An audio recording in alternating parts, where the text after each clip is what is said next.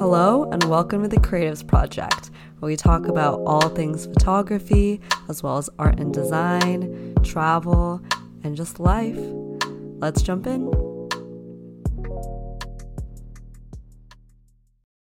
Hello everyone, welcome back to the Creatives Project, and I'm super excited for our episode today, episode number 2, which is how I shoot film internationally and develop it abroad. So I've split this episode into 3 different parts, the first being an overview on how I got started shooting film internationally to what my camera setup looks like now, to number 2, which is tips on how to travel with film and develop it while being abroad, and the last section, which is talking about the process of shooting film and how my mindset changes when I'm shooting film for personal use versus digital, and what I want to shoot in the future. So just jumping right into how I started shooting film internationally and what my setup kind of looks like now. So in 2021, I was traveling a lot and decided to bring my disposable film cameras abroad just because I didn't have enough space in my suitcase for my digital camera. And at the time, I didn't love digital photography and I only knew kind of like the disposable look of film. And from college, just bringing those type of cameras around, I knew they were really hardy, like I could drop them and they wouldn't break or anything. So I decided that would be a good option to document my experiences abroad. So I remember during 2021, I would bring basically one camera for every couple weeks that I would travel. Basically like 3 weeks of travel equals one camera. So in Nicaragua and Costa Rica, that was one big trip that I did, and I just brought 2 disposable cameras for the about 10 weeks that I was there. Looking back on it now, I wish that I brought maybe one more camera with me, but I think the limited nature of film also was super helpful in kind of honing my photography skills, and choosing what to shoot was important. And so that's what I did in those 2 countries, just disposable cameras. And I also brought a 35mm camera that could take my own rolls of film, but that one quickly died. I simply lost it a few weeks into the trip, so RIP that Canon camera. So I only have the pictures that I took on disposables for those 2 months. And then later that summer, I went to Jamaica for about 5 weeks, and same thing there. I took a 35mm camera that I thankfully did not lose this time, and also a disposable camera. So in those couple of travels, I realized how important disposable cameras are, because like during these trips, I would be hiking, I would be on boats, like you need a hardy camera that you don't mind getting jostled around during these trips. Well, it depends on what kind of trip you're taking, but at least for the activities that I was doing, like I'm pretty sure in Jamaica, my camera fell in the water a couple times, and the disposable cameras are so resilient. Like my photos turned out fine. Like there was slightly a tint of blue in some of the photos, which I talked to the lab, and apparently it's just from like the water seeping in slightly into like the film chemicals. But honestly, the photos turned out great for the camera like being completely submerged in water. And same thing with humidity or just any kind of weather conditions that traveling brings. You definitely need a camera that can withstand those, and like you won't be worried about like having to protect your camera at all times when you just want to be enjoying the moment while traveling. So after those 3 countries, I saw how important a disposable camera was, but also I realized their limitations. Their lenses are really not that good. there's no settings that you can control at all, and the flash is just super bright sometimes and it washes a lot of highlights out. And also you cannot change the film stock, so like if you buy a Fujifilm camera, you're only going to be shooting Fuji 400. So those things didn't matter to me at the time because I was so new to shooting film. I was like basically picking up any camera they had at my local store before setting off to my new place. But after Jamaica, I just started getting way more into photography, and during my trip to Ghana, which was longer, it was 5 months, I brought a lot of different types of film with me. So I think I brought maybe 6 rolls for a 5-month trip, which is kind of going along with my rule that I imposed for myself, which is like 1 month equals 1 camera or 1 roll of film, which is still kind of the rule I shoot by today. It's not like a hard and fast rule, but I do find that every month I end up using 1 roll for just like my personal life, not any projects or special occasions or anything. And yeah, that's just the pace that I shoot film with, and that's different for everyone. But yeah, that's how I kind of paced myself and also helped my wallet because film is so expensive. So yeah, as I just got more comfortable in shooting film, I realized how I needed a more higher quality camera to capture the scenes and photographs that I wanted. So along with bringing a disposable camera along, I was also bringing the camera that I shoot on now, which is a Canon point and shoot. I think it's the Sure Shot Telemax. It's just like also a pretty sturdy, pretty cheap to pick up camera. I think it only costs like $50 on eBay, and it's easily replaceable in case like I drop it off the side of a boat again. So that's just the setup that I personally like during traveling, like maybe for a shorter period of time where I only need a couple of cameras. And again, I want to make sure that it's extremely durable and ready for any adventure. So that is the setup that I'm shooting with now. This is the setup that I took on my Spain, Turkey, Greece trip, and also to Hawaii and to Puerto Rico this year. And the reason why I like this setup so much is because I can have 2 different film stocks, one in my disposable camera that I don't really care about as much because I can just give that to other people to shoot with, or just my friends to goof around with, take it to the beach, don't care if sand gets inside, that kind of thing. And the other camera are more shots that I feel more intentional about, and I'm choosing the film stock more carefully, and the flash and quality of the picture is also much, much better.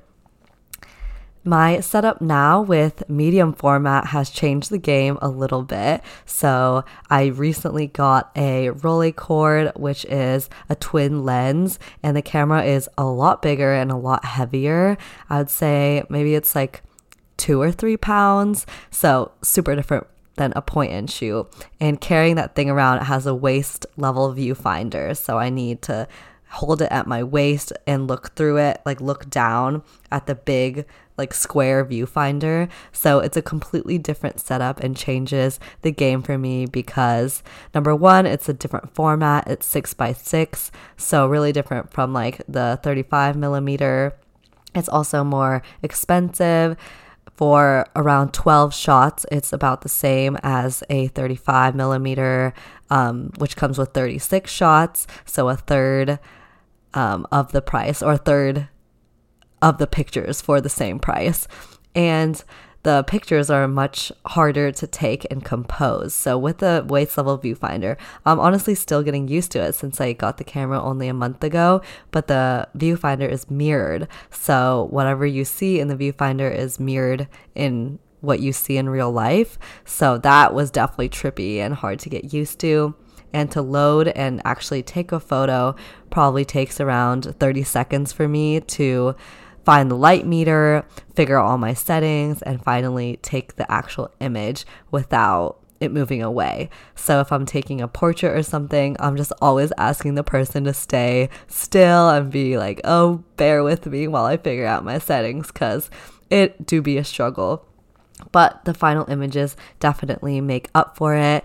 The medium format quality is just unmatched. It is such high quality compared to 35, and the process of taking that photo and carrying that beautiful camera around just makes up for it.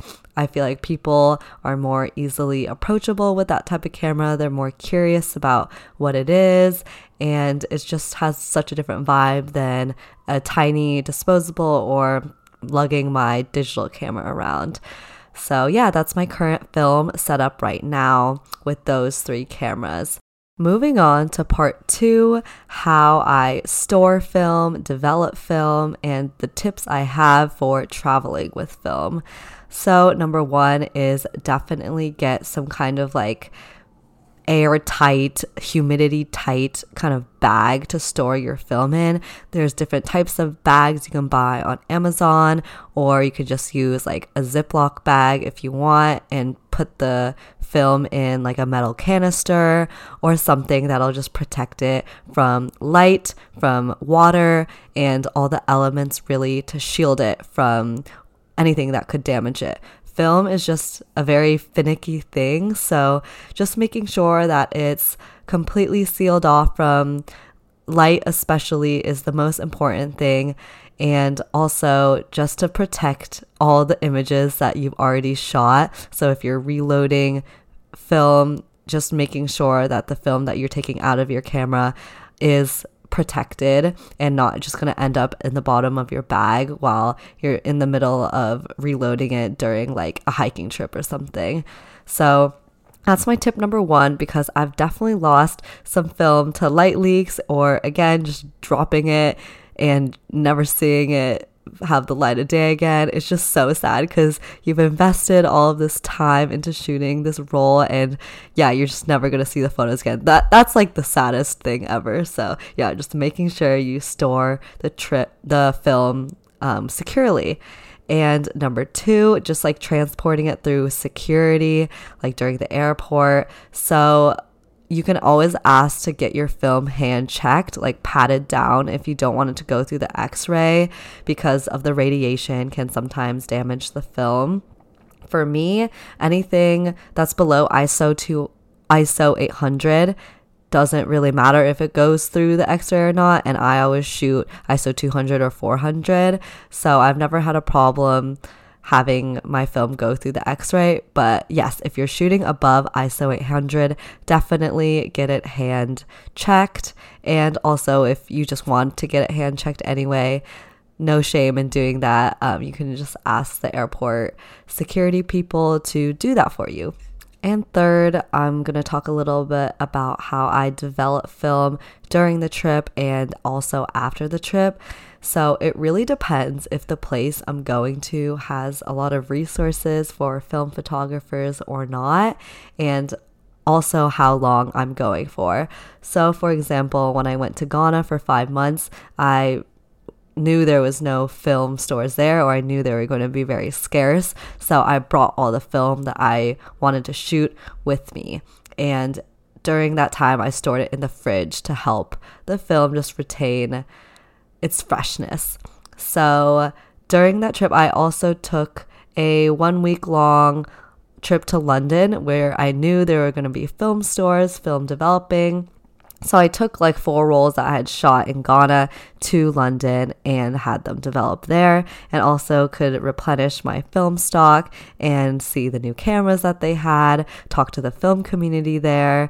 And yeah, it's just really cool traveling and talking to different film labs across the world, seeing their processes, and also just talking to photographers, whether it be film or digital, who live in that city and can show you around, show you all the good photo spots. So that's what I love about traveling and shooting with film, because it forces you to go to the lab and have some in-person interactions with other photographers, as if you're the only photographer during a trip, it can get kind of lonely. So yeah, this forces you to speak with other creatives and just learn more about film processing in that city. Maybe there's different film stocks there. It's just a cool environment to be in. So in London, I got it developed at Shoreditch, and they turned it around in 48 hours, which was amazing. And it really depends where I'm going. So, for example, in Barcelona, there's also a lot of good options. I think Europe in general just has a lot of amazing film stores, and people shoot a lot of film there, so it's often a lot cheaper. I remember in Istanbul, it was like a third of the price as it was here in Brooklyn, even with my film membership here. So yeah, just amazing prices, good people, nothing to complain about. But I think depending on what country you're traveling to, it can get difficult to preserve your film and just make sure that whatever you're shooting with, it doesn't run out and your camera has no malfunctions and stuff like that. So just being aware of where you're going, what type of film looks best, where the film developing is. You can definitely like search up if there's film labs in the city or country that you're going to beforehand. Speaking of different film stocks, depending on what country that I'm shooting in, it's kind of fun to plan around the environment of which you're shooting in to what kind of film that you're going to bring. So for example, if I'm going to be in a country with a lot of greenery, so maybe a jungle or a mountainous country, maybe I'm going to do a hike there, I would bring a film stock that would complement those colors. So for me, I really like shooting Fujifilm in green areas because greens on Fuji are super bright and punchy and colorful, and that's what I want to see in my film. So for example, when I went to Hawaii, that was the film stock of choice, along with Kodak Gold, which is beautiful for like those yellowy golden hour tones. And that is also a beautiful film stock to shoot architecture on. And yeah, it's just depending on what type of colors that will be in the environment in which you're shooting. So if there's going to be a place with a lot of red, maybe like a deserty place, or a place where, where a lot of buildings are red or brick, maybe you would bring Cinestill. So just keeping in mind the environment and the colors that you want to bring out while shooting is super important when you're deciding what kind of film stocks to bring. And if you're going to a place where there's going to be a film lab there, you can always ask them as well and try out different film stocks there. So part 3, I want to talk a little bit about the process of shooting film and just why I love it so much compared to digital, especially for personal work and for travel. And I think it can be split into many different reasons, but one of the main ones for me is the intentionality that you have to have while shooting film.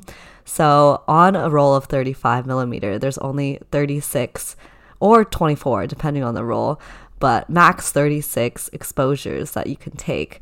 So for a month, I only will take 36 photos. So I think for me, just knowing that restrictiveness kind of forces me to only capture moments that are very special to me, or moments that I just want to whip out my camera and capture because it's just too good, or just forces me to be more intentional with my composition. For example, if I'm shooting a building or something, I will just stand in front of that building and I want to make sure the light is right, there's no people in front of it, the cars are gone in front of it, and you just don't have the flexibility that you do when you're shooting digital and have literally unlimited photos that you can take.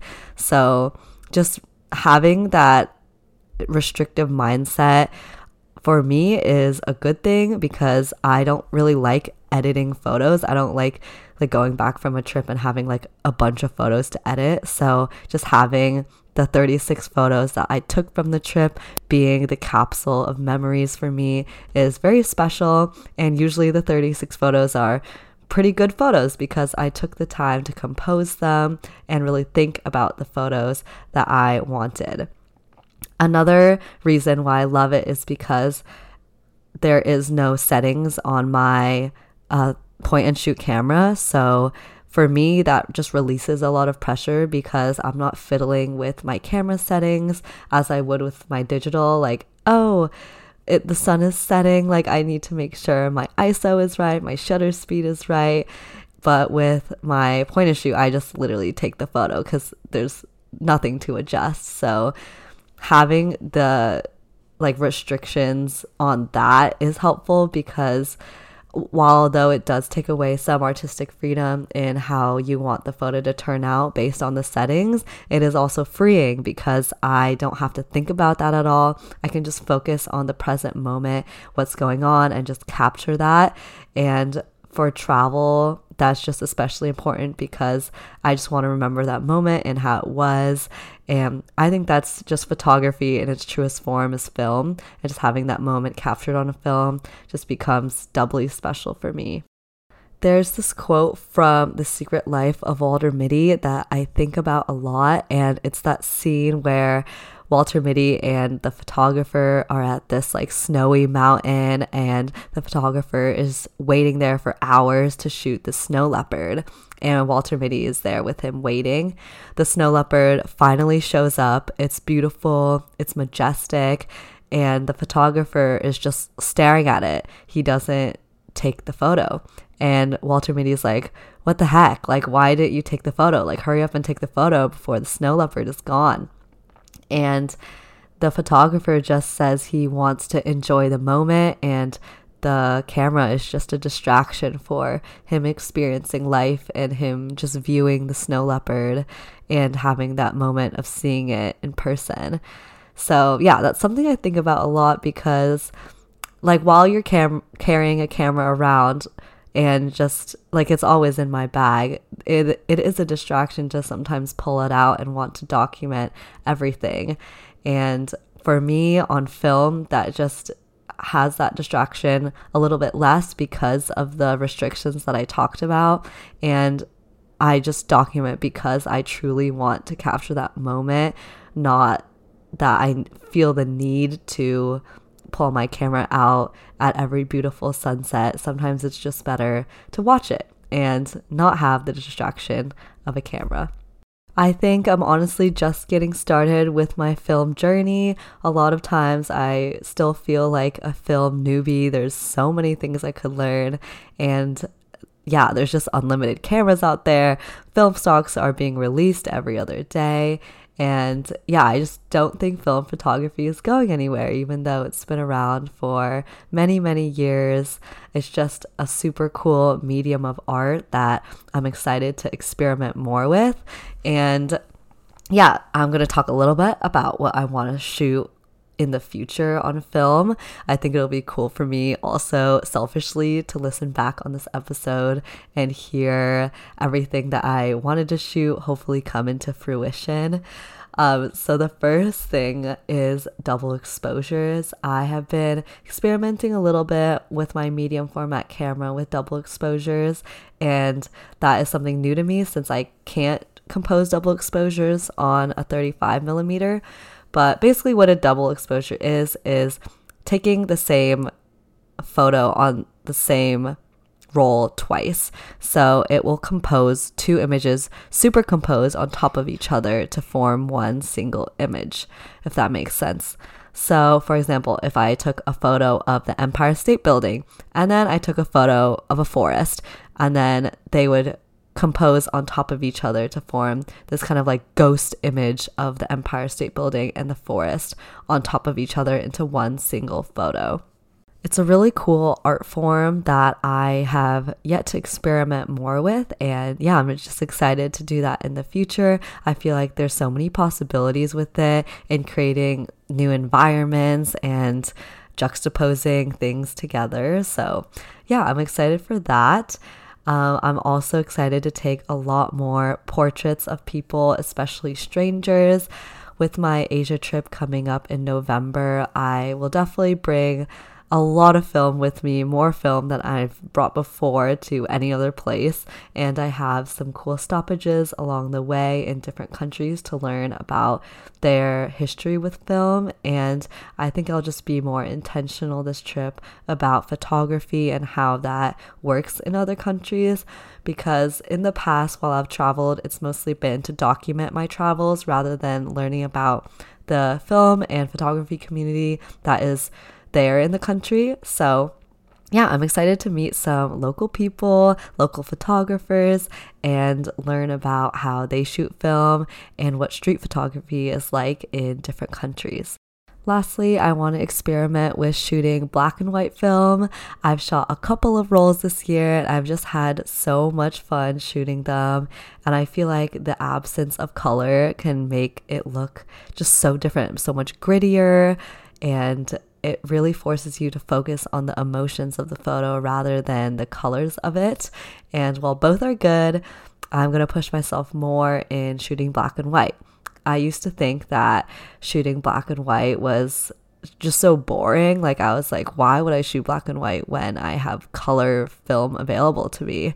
And maybe this is my full Bushwick Brooklyn form talking, but I'm kind of seeing the appeal of black and white photography now. So that is my goal, is to shoot more emotionally in black and white and see where that leads me. And that is it for today's episode. Thank you so much for listening. Film is just so full of surprises and new discoveries and mistakes, and that's what I love about photography. The feeling of getting your film scans back from the lab is like Christmas Day. It's like waiting patiently for days to open your presents under the tree. The anticipation and the suspense and the happiness of seeing the photos that you created, it's just the best feeling ever. So I hope this inspires you a little to bring a film camera on your next adventure abroad and experiment with different mediums of photography. Thank you all so much for listening to the Creatives Project, and I'll talk to you next time.